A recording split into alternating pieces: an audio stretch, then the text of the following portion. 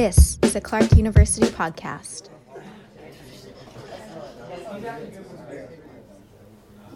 I stepped to the front of the room and snatched a marker from Miss Adams' desk. These monuments represent the general public, the collective will of the community, right? I wrote Athens on the whiteboard, then Socrates. I explained Plato's analysis of Socrates' act of civil disobedience by refusing to participate in the public worship of Greek gods. Are there certain contexts in which defacement of idols of the tribe is appropriate? Yes.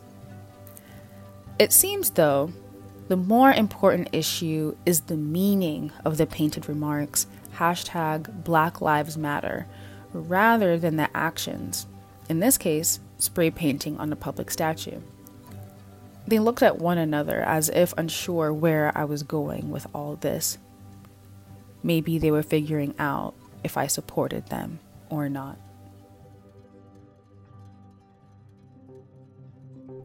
When I was reading Ousmane Power-Greene's book, The Confessions of Matthew Strong on the beach this summer, one scene felt particularly striking.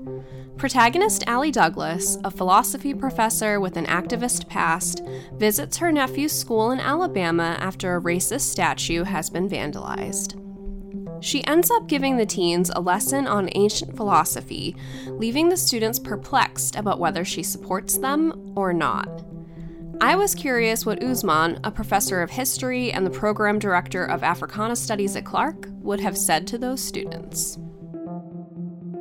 You know, it's really funny because I rewrote this scene, so many times. Like, I rewrote that scene with every response that I would have said, that Allie could have said, from angry to compassionate to somewhere in between to what would have I said? I definitely wouldn't have said what Allie said, which is sort of ended up being ultimately what you all read, a very esoteric, detached. It was different than what I expected. Yeah, because she's a philosopher.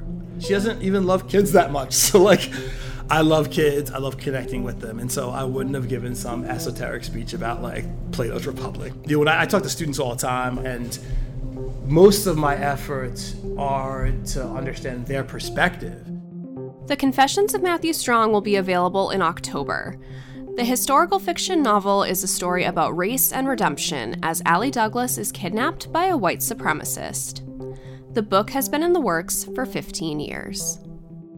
I'm Melissa Hanson, a producer in Clark's communications office, and this is Challenge Change. So much of the idea for this novel came from my interest in horror, my interest in collective violence. So my grandmother, Madeline Greene, was born in Alabama, and that side of the family, we don't really know all that much about it. This is much more of a creative journey and also a historical journey. Alabama is one of the most important historical states in the South. And so not only was it the first place the Confederacy capital was before it got moved to Richmond, but it also, for the Civil Rights era, is the central imagery we have of a lot of the Civil Rights movement. To the point where, when I teach my course on the Civil Rights movement, I have to, help students understand the reality of the Upper South and Maryland and events that happen in Virginia, these other places, because they're just not in the civil rights landscape in the same way because of the freedom rides and what happened in Alabama, because of the Birmingham movement, because of a letter from a Birmingham jail. So as a historian and a person who has been fascinated with understanding Alabama, reconciliation, I decided that had to be the place for it to happen. Ousmane felt that the perspective of a young Black woman was the only lens fit for this story. You rely on family and friends. For me, I spent a lot of time really studying cadences and speeches of, Black women from Alabama, and also, obviously a lot of Angela. I teach Angela Davis. She's a crucial figure in all my courses, paying attention to speech patterns and choices. Allie, for me, Allie Douglas is this is not probably actually true, but, for me, Allie Douglas is the first Black female intellectual sort of philosopher heroine. I saw her, in that sort of way. And so as an intellectual, as a professional intellectual, I wanted to ensure that the challenges that she sort of faced professionally intersected with the challenges she faced sort of more broadly in her life. The novel delves into the struggles Black professors face at predominantly white universities. She studies the philosophy of slaveholders and how they use philosophy to justify not only slavery, but also civil war. And I'm a professor, and I understand the challenges that Black professors face, predominantly white schools.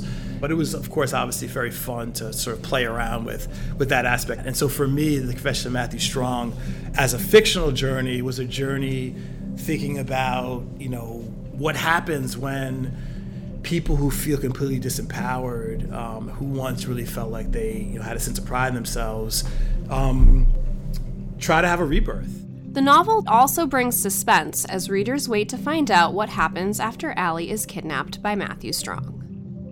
When I was a young person, it was the Atlanta child murders, which is, featured in the book. I mean, that was a major moment in my development. The idea of a racialized, kidnapping of Black kids and killing them. Like, this was stuff that when I was a kid was like horrifying to me. It was really, really scary. And so in order to effectively capture that fear, you have to go there. And it's not easy to go there. I'm demanding a lot from my readers to go there. But for African Americans and for me personally, this was a reality. In the 1970s, there's several professional intellectuals, academics actually, who were white supremacists and had talk shows, had radio stations that inspired the Turner Diaries. It was not difficult to find these radio, shows and to listen to interviews with some of these figures from the 70s and to develop ideas for what would be, sort of a realistic portrayal. Readers will also discover different versions of faith within the pages of this novel. Religiosity in the Black community and the South generally is the central part of many people's identity. Part of what was interesting to me as I was thinking about the novel was the ways in which, African Americans have found strength in religion, and also, the Confederate movement and various white supremacist movements historically have found tremendous strength in faith.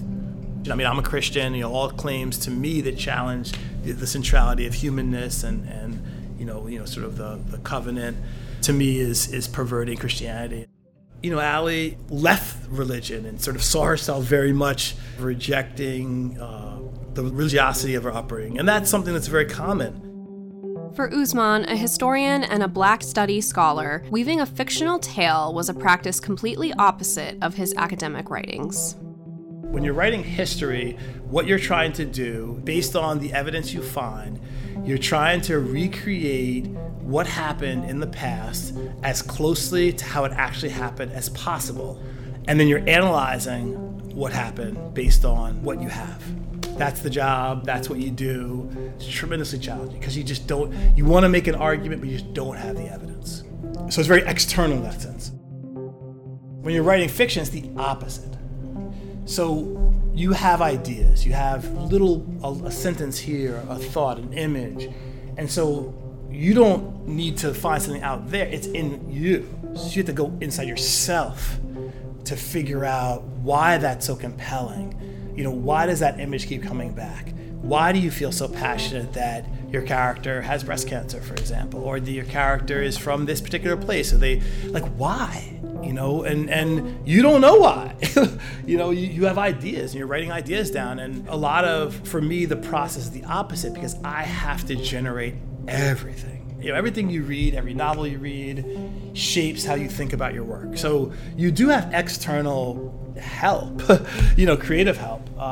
Every film you see, you do have help, but at the end of the day, you really are generating the story from yourself, from what you see to be important, and it's really much more of a process of like meditation and closing your eyes and like breathing and thinking about and seeing the scene. I'm a visual writer, so I see all my scenes. The challenge is getting them down. I am trying to figure out like what's happening here, who is in this room, and so it's very much more like that. Really, it is literally like a dream. It's like when you wake up from a dream and you're sort of asking yourself like, what happened? What's the narrative? For me, that's how my creative process is. Ousmane is hopeful that Allie's character can live on after readers put down this book. Allie Douglas is an incredible character, and I think that, we don't have black women professional intellectuals in our sort of popular imagination. We really don't. Not characters. We have, investigators, we have, other sort of people. We don't have like a philosopher. We need a philosopher, black woman philosopher in our American public imagination. I really hope she has many lives.